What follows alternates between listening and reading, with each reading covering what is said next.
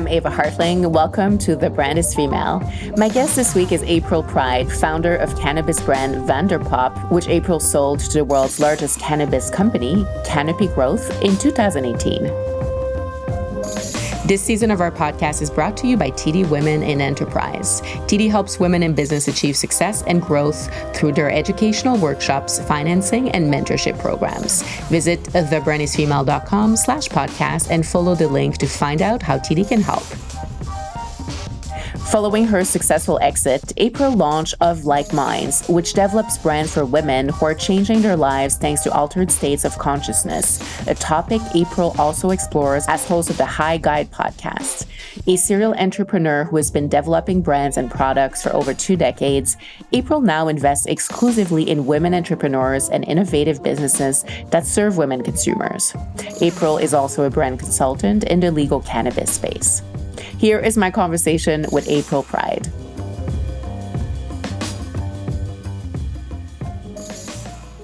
April, it's such a pleasure having you on The Brand is Female today. Thank you for making time to speak with me. Thank you for having me, Eva. So you've listened to the show before. We were just chatting before the interview, so you probably know by now.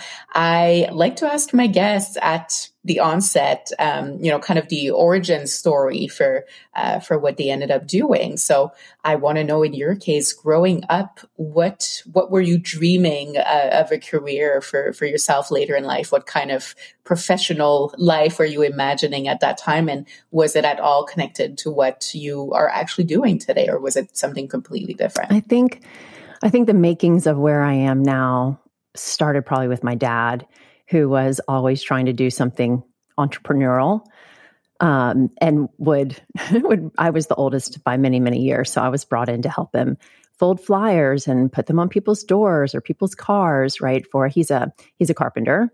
And so my mom was always in the building industry as well, whether she worked at a lumber supply store or was the only woman on a job as the superintendent.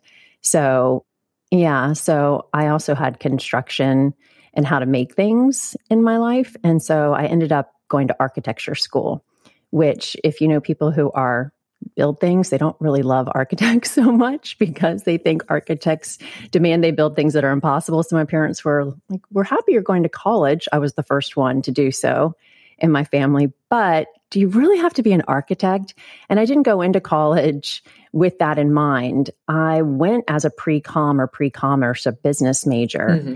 And very quickly realized that what was going to be required of me in terms of the classes just wasn't really what I was naturally gifted at studying or finding interest in, sitting with spreadsheets and all the rest of it. So I transferred into the architecture school. Mm-hmm, mm-hmm. And that was the first time that this idea of being a creative as a profession was introduced to me. In the 80s, when I was in elementary school in Virginia as a girl, if nobody was creative, I was just a girl that daydreamed too much, was right. So that wasn't an option. In my senior year of high school, I was asked to design the float for our homecoming parade. And that was sort of the first time I was like, I'm not only a creative, but people are listening to my creative idea and they're helping me to execute it. Mm-hmm. So there were these ideas of you can be an entrepreneur, you can be a creative, but there wasn't really a system or culture in place to support that from really what I wanted was to not be financially strapped and to be able to pay my own student loans and, to support myself and live a big life. I really wanted a big life. I was leaving Virginia, for God's sakes. And so I finished up college and found myself in San Francisco in 1998 at the beginning, in the middle of a tech boom, and went into sales. Because when I was in college, I put myself through college selling books door to door. Oh, wow. So I had this entrepreneurial streak, proven I'd done really well, and sales just made a lot of sense, right? Could make a lot of money. And I hated it. I hated it as a job. I hated working in tech. I had a lot of fun, but it really didn't feel authentic to me. And so then I started working at an architecture firm and then a top interior design firm and went to Parsons to get my master's. And from there, it just starting in 2004, I launched one business after another, first as an interior designer, and then a product within that space that I sold later, about 4 years later. And then that propelled me into what I'm working in now, which is cannabis and psychedelics and developing brands for women specifically in those spaces. Thank you so much. You've kind of summed up your journey perfectly. And I still see a connection, right, with parents who were, you had a role model who was very entrepreneurial on one side, somebody who was creative as well. And your mom being in an industry that's not traditional for women. I mean, that must have been an inspiration, even if you didn't follow specifically in her footsteps. So who were role models along the way? And I'm curious to know, when you started in interior design and architecture. And it's interesting because I've had, I don't know if you've ever heard of a publication called Madame Architect, but a guest on the show who's a woman working in architecture, talks or often addresses the fact that there are not that many women yet in architecture. And, we're starting to see more, and it's very inspiring to hear their journey. So to make a long story short, who would have been role models for you at that point? It was more people, that women who were working in interiors, right? It was what you said is exactly right. It was either you were an architect or you were an interior designer. And if you're an interior designer, you're usually a woman, right? And so I had met I had friends whose moms were interior designers growing up, and they had so much flexibility. They were home when their kids came home from school.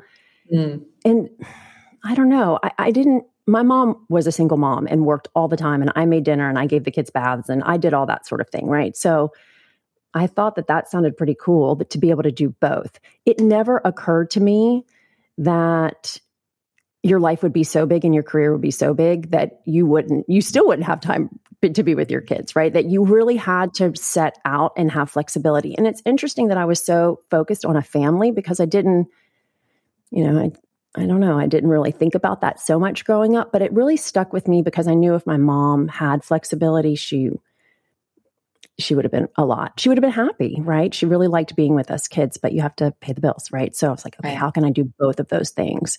And the women who were interior designers had a lot of flexibility. That's true. Being an interior designer is a lot of shopping, and I'm not a big shopper. So that's really what it came down to, is like, oh, this requires a lot of project management. Not great with my brain. And it also requires a lot of just spending time shopping. And when I was very happy when this product idea came to me, and I had my firm, I had an assistant, and we had just a couple of months between projects, and we started working on this. And then that's when I launched a product. I thought, this is all I ever want to do. Yeah. I love that. It came clearly to you, at least for some people, it's a longer journey. You started in the cannabis space early, right? It seems that you were one of the brands to kind of pop onto the scene in the earlier days of the movement. So where did you get the idea? What was the inspiration? And, were you already aware that the industry was going to go through such a boom, or was it really just following your intuition and, working on a product that you were personally inspired to create? So where things left off with the product that I sold is that my mother-in-law at the time, she had given me a dress that I describe as one size fits most. It's a belted halter dress, and she's 5'3" and, very voluptuous. I am 5'10" and not so much. So, and it fit both of us. She had it made from a picture in a magazine in the 1970s. And so I had a trip planned to China to see a friend. And I brought the dress with me, and we went to a market, and I chose 5 fabrics, and then I had my first 5 samples. Oh, wow. I went back in 2 days and picked them up. Yeah. Okay. So the first product was not cannabis. That's what we're getting to. Right. Yeah. I launched into fashion, which felt very inauthentic to who I am. I have friends who work in fashion and have studied fashion. And, that is a passion that I just have never felt. So it was hard to say that I am a fashion entrepreneur. Yeah. And during that time, a writer called me a creative entrepreneur, and I felt like that really stuck. And so one of my clients came to a pop-up that I had at the Four Seasons here. I was doing a weekly pop-up salon, and she said, I started working in cannabis. Really? You don't even drink. What are you doing? And she was the executive assistant for Privateer Holdings. And she's telling me this, and she said, no one's developing anything with the designer's eye. And there's really nothing that's coming in for women. And that was something that didn't really stick with me at the time, right? She just mentioned that. And I think she mentioned that because I was working in fashion. Mm-hmm. But really what she was telling me was that I needed to do something in terms of accessories that looked great. So I said, okay, I'll take you out to dinner. I want to hear more. And we went to dinner, and we went to a restaurant where I knew the owners. And he said, why do you look so, intense in this conversation? I said, she's trying to convince me to launch a cannabis accessories line. And he said, if you do that, I'll give you your seed money. Wow. And so that was it. It was just like, okay, I think this is what I'm doing next. And that would have been in March. And I went away in April with my kids to spring break to Joshua Tree and spent a lot of time just like journaling and what does this really mean and look like? And where do I want this to go? And it really just came down to designing products, which is something that I had been doing and really knew how to do. Mm-hmm. And I thought I was going to have a really good time, make some cool products. I didn't realize that my life was about to change. Mm-hmm. And when I launched in January 2016, this brand called Vanderpop, it was for people who wanted really great looking stash accessories. I was smoking out of a bowl that had Marshawn Lynch, who at the time was a U.S. football player for the Seattle Seahawks, which is where I live, right, named carved on one side of the glass, his number on another side. And I looked at my handbag and I looked at my shoes and I was like, this is not adding up. Yeah. Yeah. So that's sort of what really inspired Vanderpop. And so about 3 months into launch, I had learned so much on the job, really in market, listening to people. And I had no idea how the plant interacted with a woman's body so specifically. And there was no research, right? I was just finally hearing women's stories because I smoked if someone had weed around. I didn't have my own stash until it became legal in Washington state. It was just... And there were very few times that I had consumed and not been drinking. And those two things for me do not mix. So I didn't always have great results. Right. So I'd stopped drinking when I launched Vanderpop and found cannabis as something that was an alternative to alcohol. And I felt very strongly that women needed to understand that they too could choose this as an alternative if alcohol was something that was helping them with stress or to connect with people or all of the things that we turn to it for, but it was maybe not helping in other aspects of their life, which is what I found for myself. And and then that's when we really transitioned into an educational platform for women who were curious about cannabis because these products became proxies to talk about the plant. Right. Yeah. I was going to say it was much more than a product, brand. It was a whole education platform, a whole awareness platform, and about women's health at the same time. Yeah, it was. That's what it became. And that's very hard to make a business out of. Yeah. Education. So I was very fortunate when at the end of 2016, after having met Alan Gertner, who was the CEO of Tokyo Smoke, he and I met. He had an investor who had reached out to me, had heard about my brand, and actually lives in Washington state as well. And Alan and I reconnected, and he was like, do you want to merge? Do you want to do this? I was like, yeah, let's do this. And so that's when I started working in Canada. Yeah. Got it. Did it feel, because, you kind of had a completely different professional experience up to that point, you did have a company or brands in the fashion industry prior to launching in cannabis, but did you feel, did it feel like you were a legitimate entrepreneur? For a lot of women who start kind of a new product or, in some cases it's their first company, there's kind of that feeling of, is this going to be a business? Am I going to be successful at this?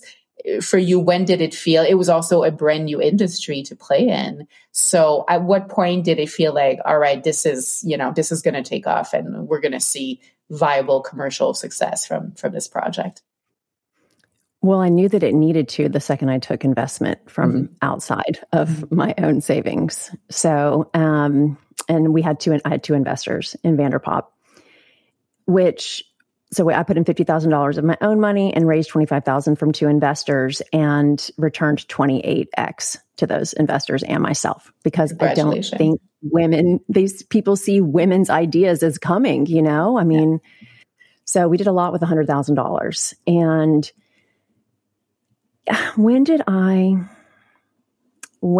when it just took off, and it wasn't hard.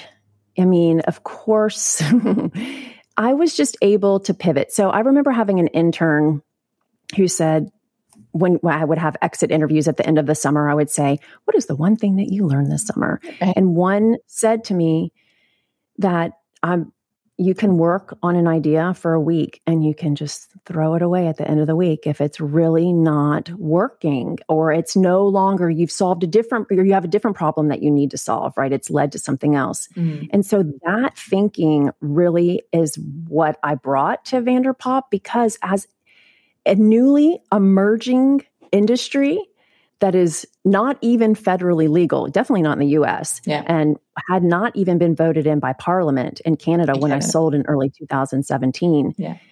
You just have to keep changing what you're doing to either follow the regs, or because we don't have any consumer data, you're listening to your customer and constantly changing so that you're providing them what they need, not what you think they need. So I just kept doing that and changing and iterating and reiterating all of it. And it kept working. It's when I would change, it would work. Okay. And then we'd get to a place I'm like, okay, change again. And we had to be fast like that. So if we had a lot of money and we went too far in one direction, it probably would have been to our demise, frankly. That's really interesting. Was it hard being a woman at the helm of a business in that industry? I mean, still today, we see more men kind of running cannabis brands, cannabis businesses. There are some women in the industry, and they're rarely CEOs. They're rarely at the top of the food chain. Did you feel any limitations or obstacles because you were a woman? So I launched Vanderpop in early 2016 in January, and in January 2017 was the Women's March. So prior to that, Me Too, I think maybe had started, was in the headlines, but I wasn't servicing women as consumers because it was trendy. It really felt like, I don't know, someone needs to talk about this. And I didn't know that I was at a disadvantage when it came to raising money. Those headlines hadn't hit yet, right? That we only get 2% of VC funding. And as a mom that was in charge of big job sites with, and she's the only woman, and a grandmother who worked until she retired at 82, I didn't know that women were at a disadvantage. All the women that I knew were, doing really, really well at a time that it turns out not a lot of women were working in high role. It just was fascinating. I had no idea that this is how the world was actually working. So I think my ignorance is why I would show up and just be like, okay, this is what I'm doing. What are you guys up to? I love it. It played to your advantage, right? That's so interesting, because that's been a recurring theme with some entrepreneurs where they say, I didn't realize that, women don't go after funding as much or don't obtain as much. And I just did it because, I thought that's what everybody did. So it served you well. I think it's not serving me well now, though. Like having that information, it really instills a lot of fear that wasn't there when I've launched other brands. So I've sold now 3 companies. So why am I scared now? And it's this knowledge. I just am not using it to my advantage. I'm just like, oh, it's going to be harder. Oh, and now we all know, and there's a recession looming. And so that's kind of fascinating, actually. How can we reverse that? How can we, teach women that, I don't know, there are more opportunities ahead, or we can change that trend or reverse that trend? Would that be possible? Well, I mean, it really starts with women investing in other women, right? And so I did do that. After I sold my company, I have 8 different companies that are women founded and led that I've invested in. 6 of them are in the cannabis space. And, that's really the one thing that we can do if we have means, is to invest in other women's visions, because I understand how difficult it is to find money, but I'm learning at this particular time when I've got 3 exits, I've got great returns for my investors. I have 4 brands I'm launching. They're all sound. This is a great idea. The economy's shit. And I'm also launching again into a space that's quickly, rapidly emerging, new industry. Regs are unclear. So investors are a little bit scared. And I've got all this in my head. What's wrong with me? Why would I choose this? Why won't they choose me? So I don't know how. It's just daily meditation, journaling, and reminding myself that if it's meant to be, it really will line up the way that it's supposed to. And with these ventures, other than funding, which I've only pitched probably a dozen people, so I'm just starting, everything else is lining up. This season of The Brand is Female is made possible with the support of TD Women in Enterprise, and they're about confidently building you. As a woman entrepreneur myself, I know I need all the support I can get. It takes sound advice plus guidance to the right connections, tools, and resources.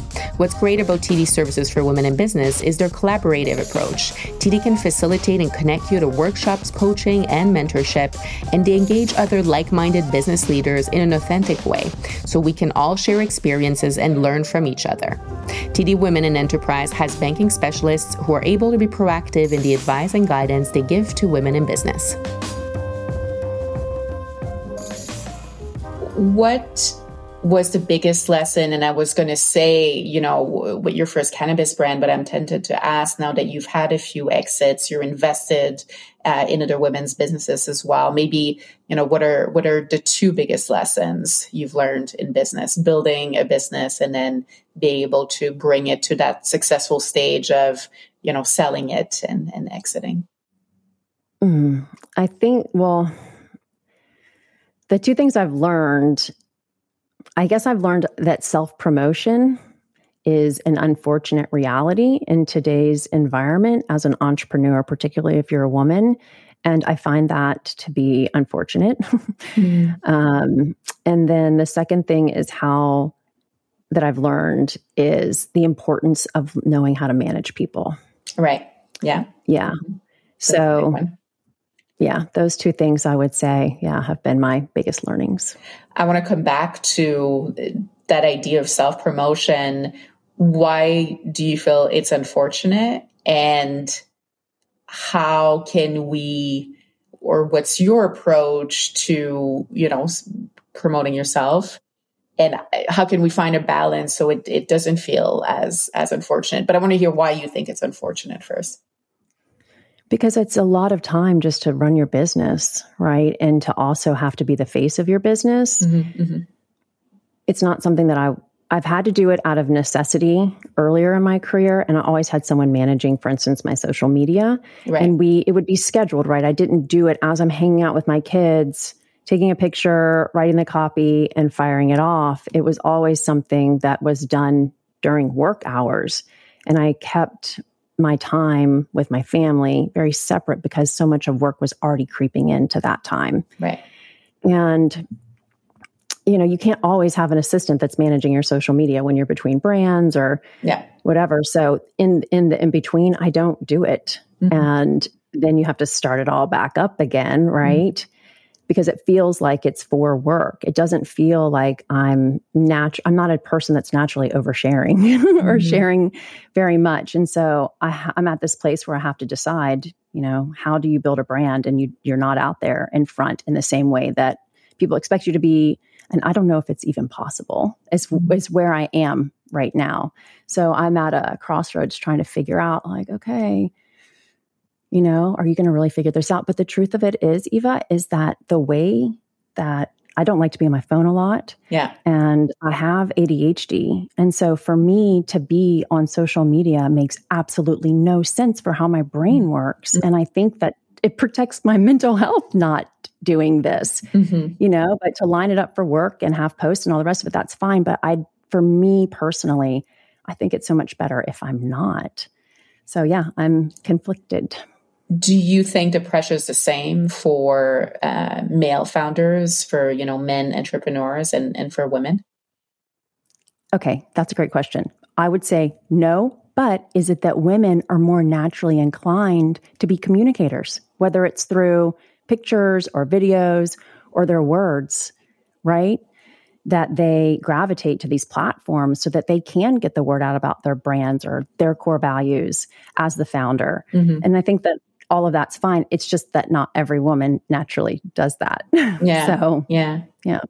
And I mean, there's a few who are able to be successful without that persona and the online visibility and so on. But I've heard that from a lot of entrepreneurs. They feel that they have to, and they feel that it's a key part of building their brand up, right? And for many, as you're highlighting, it doesn't come naturally, and that can be really tough. Right. And it's not that it necessarily moves the needle either, right? Like for my industry, I'm shadow banned. All of my accounts are shadow banned, right? So there's no growth.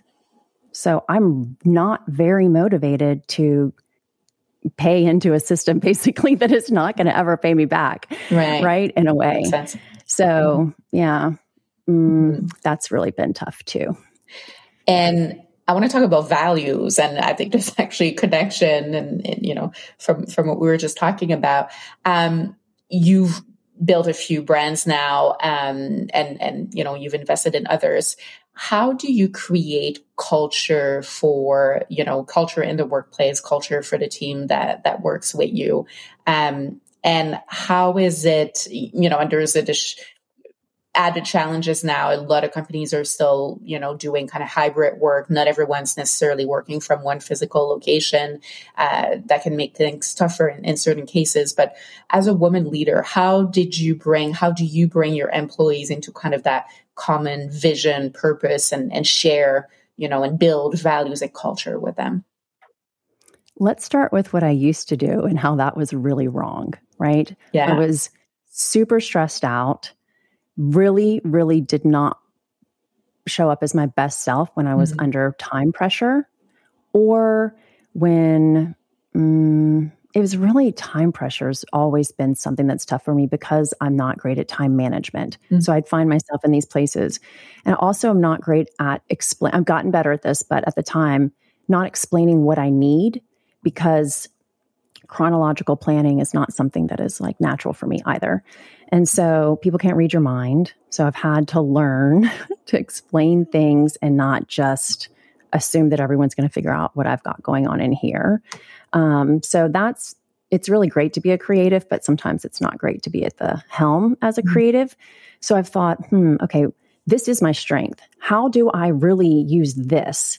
And it's my enthusiasm, my willingness to listen to other ideas and to implement them and give people credit, right? When they're the ones that have really made this significant change happen. So what I've determined is that my job is to show up every day and be in a great mood and be willing to see where what I'm doing is maybe not working, because that gives other people the sense that it's okay to not be doing it right. Right. It in particular, again, in these industries that there are no rules. Yeah. And there's no, what did we do before? Oh, we didn't do anything before. We're doing it all for the first time. How are we going to do that? Yeah. So you have to have a sense of humor too. And I did not have fun at work. I was a very serious girl. Firstborn, highly driven, like, let's just make sure we get all this done, and there wasn't a lot of, just like, aren't we the luckiest people in the world? This is the best job. And that is something that between Vanderpop and now, I'm really excited to, just to be working in this space and not be doing shopping, not be shopping. Yeah. That's kind of funny, but you want people to be shopping your product though. So you're just on the other side of the shopping process. Well, oh, sorry. Go ahead. Yeah. I think we may get into this later, but I was going to say now it's not really shopping. I want to provide experiences for people. Well, perfect segue, because I want to talk about kind of a more recent or new chapter in your journey as an entrepreneur and brand builder. So I think there's a kind of a connection between cannabis, and we're talking about women's health. Major breakthroughs in the field of psychedelics are happening. Legislations are evolving to be able to do more in that field. So when did you become interested in psychedelics, and what are you doing in the industry these days? So after my exit to Canopy Growth in 2018, September, I started another podcast and started working on that podcast in early 2019. And that was focused on cannabis. Mm-hmm. It's called How to Do the Pot. And I started that with a woman I went to college with. And the idea there was that I had this audience across border, right? And in the US, we can talk about cannabis in a very different way than you can in Canada, now that it's federally legal and Health Canada is managing the language. And I saw that firsthand, how we talked about Vanderpop before and after, totally different. Right. So yeah, the idea was that we would be able to talk about the plant in a more open way, just as we always had. But there was no new research. And so I got on year 2 and there wasn't anything new to talk about, right?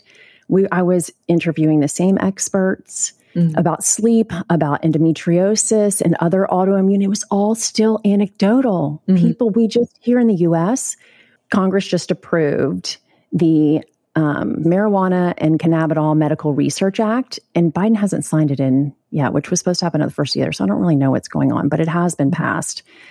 And my first thought was, yeah, but who's going to invest in medical research for women? Because if you look at the money that's spent on women's conditions and issues compared to men's, I don't think that we're going to get, it's so small. And so I was just a frustrated creative writing about things that we still didn't have answers, really have medical answers for, so that I could say to these women, buy this product, take this amount, and you can expect this. Right. And so women are spending almost $200 before they find the right product to help them to sleep, to help them with their pain, including migraines, right? So that's a lot of money to maybe get something that sort of works. Right. So this was in early 2021. I was like, you know what? What's going on in psychedelics? Why are they getting? Why is there research there and not for cannabis? And about the same time, I saw that influencers and cannabis influencers and cannabis brands on social media were talking about psilocybin. Right. And it was something that I had done recreationally a lot, not too much, but certainly enough. And I understood that all of these things had worked their magic in ways that were accidental. There was no intention. There was no integration.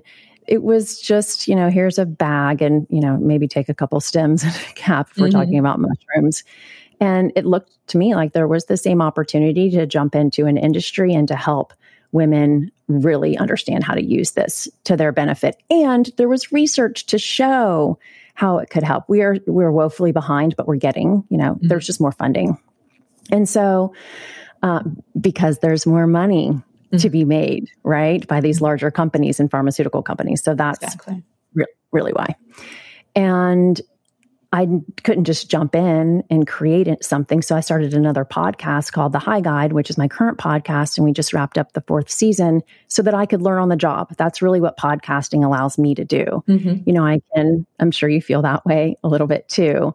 And so each season first season was high potency THC. The second season, we created music to trip to with a local electronic music maker here in Seattle. And then we had 7 trips. And then in between those, we would talk to someone who had listened. We shipped out Golden Teacher 2 grams to each of these 4 or 5 different women that did trips. And then we interviewed them afterwards. And then the next season, we worked with a facilitator and 3 women and went through 10 episodes of them having an intention, working on that intention through a psychedelic trip, and then integrating after. And then this last season, we focused on ketamine. So I've learned a lot. And one thing that I've learned is that integration, from people who know so much more about this than I do, is that integration is really the key, right? It's one thing to have the journey, but what are you doing afterwards to reinforce what came up, to keep asking yourself questions in a curious way without any sort of judgment about why you felt that way, why this came up, right? You have to keep asking yourself these questions and be curious about, what's in your subconscious, right? Yeah. What's really getting in your way that you don't know about, or what's been there all along, right? That you've thought you've needed to look for. So with all of that education of the last 2 years, starting last year, the one question I was getting a lot, in weed, it was, what do I buy? And in psilocybin, it's, where do I get it? So it's where weed was before you could go to a dispensary on every corner, right? Right. Where do I get this stuff? And so I launched a psilocybin brand called Ray Ray Underground. And I created an alias for myself called Iris and set up a Proton Mail account. And on my podcast on 3 episodes, say, hey, if you're curious about where to get my trusted plant medicine, you should email Iris. And people did. So smart. Yeah. And I learned so much. And I started this brand called Ray Ray. And now we're bringing it into market in Seattle to start as because we live in a decriminalized market. So I can gift this product. So I'm just going to give it away, give away psilocybin mushrooms, different value add products. Microdose capsules are part of the menu that I have that I've had at the end of the year. I've stopped selling. And then caramels, chocolate caramels, and then whole fruit bodies, which are the dried mushrooms themselves. And really people like tea. They really like to consume mushrooms as a tea. So we're going to start hosting teas, ticketed events here in Seattle that are small, between 8 to 10 women. And I will always have a co-host, with the idea being that there will probably be somebody other than me that will lead these teas as we continue to move forward. But we will host them in decriminalized markets throughout North America, and we'll serve Ray Ray. And in your gift bag upon leaving, you will also have Ray Ray, and we'll just gift it to you. And that's how we're going to build these brands. Yeah. And I mean, that is so brilliant. Love how, you kind of got really creative about working in a, emerging market, emerging industry where rules are not completely clear yet, and they vary so much from location to location. And I assume the plan eventually, as decriminalization, really widens, is to have a selling platform or evolve into a brand that can be sold. That's exactly right. Yeah. Well, I think something you're doing also, which I heard you say was a big part of, what you did in the cannabis space, is really you're listening to your clients, right? You're listening to what the end user, the consumer, is looking for. And I think, kind of a common fact I see between the two is you have a focus on helping women get educated about their health and, find solutions that are not already available in the market, new solutions that they can be exploring. And I think post-COVID, we have even more of an interest in, understanding how our health is connected to our mental health and our energy, right? And I think there's just more openness to that in general. You're probably noticing that in the market as well. And that's been the biggest surprise, is that actually women are more open to psilocybin than they are to cannabis. Oh, wow. Yes, that has been shocking. I don't know if it's because the conversation around cannabis has just opened us all up to talking about these things more. But it seems as though women, and the way that I like to differentiate between cannabis and any psychedelic really, is that cannabis is brilliant at treating symptoms. But when, for instance, the 4th season about ketamine was inspired after my divorce, which I moved out in September 2021. And it was a tough year, 18 months in, a lot better. And I'm very grateful that I knew about these different substances to help in a variety of ways. But I was definitely consuming too much cannabis because it was allowing me to not feel the pain. the emotional pain of everything that had just happened. And that actually was not my goal. My goal was I didn't date. I was doing mushrooms once every 3 months on my own to really feel how I was feeling. But in between, I was just consuming too much weed. So ketamine and microdosing psilocybin helped to curb that, which I'm grateful for, because I don't want to have a relationship with anything that I'm in conflict with. I want to be able to say yes, and just not say yes all the time. So it's the root cause that psychedelics really help us to get to the bottom of, not just dealing with the symptoms. And so cannabis was masking for me an underlying depression that was clearly related to my divorce. Right. And psilocybin and ketamine have helped me snap out of that.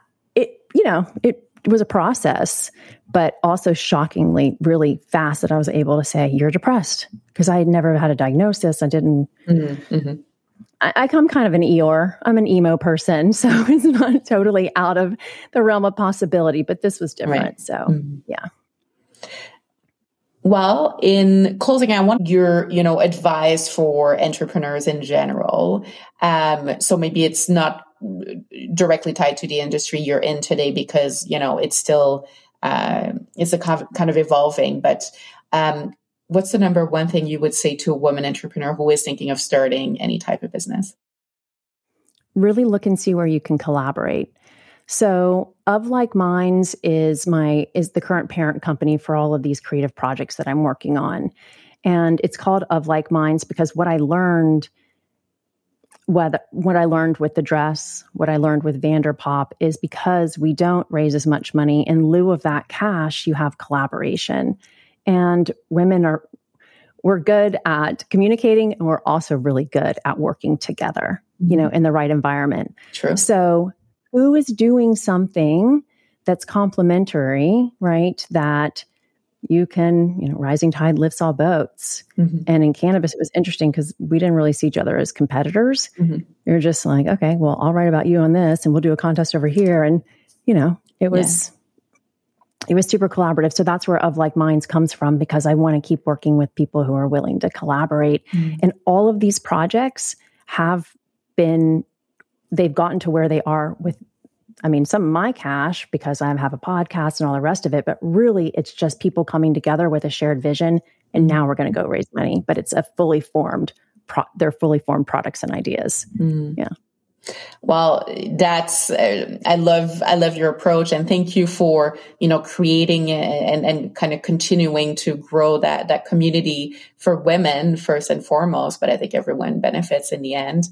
And thank you for, what you're doing to raise awareness for, amazing, products and kind of new ways of, addressing our health, our mental health. So I look forward to seeing where Ray takes you and all of the connected projects. And thank you so much for sharing your journey today. Thank you for your time, Eva. I look forward to listening to more women on the show. Absolutely. Thank you to TD Women in Enterprise for their support of The Brand is Female. You've got it in you to succeed. Let TD help guide you. Visit thebrandisfemale.com/podcast and click on the TD logo. Thank you for listening today. If you did enjoy the show, don't forget to leave a review and subscribe so you don't miss any episodes. Thank you so much for listening to a podcast by The Brand is Female. I'm Ava Hartling, and this episode was produced by our team. Sound engineering by Isabel Morris. Research and production support, Claire Miglionico.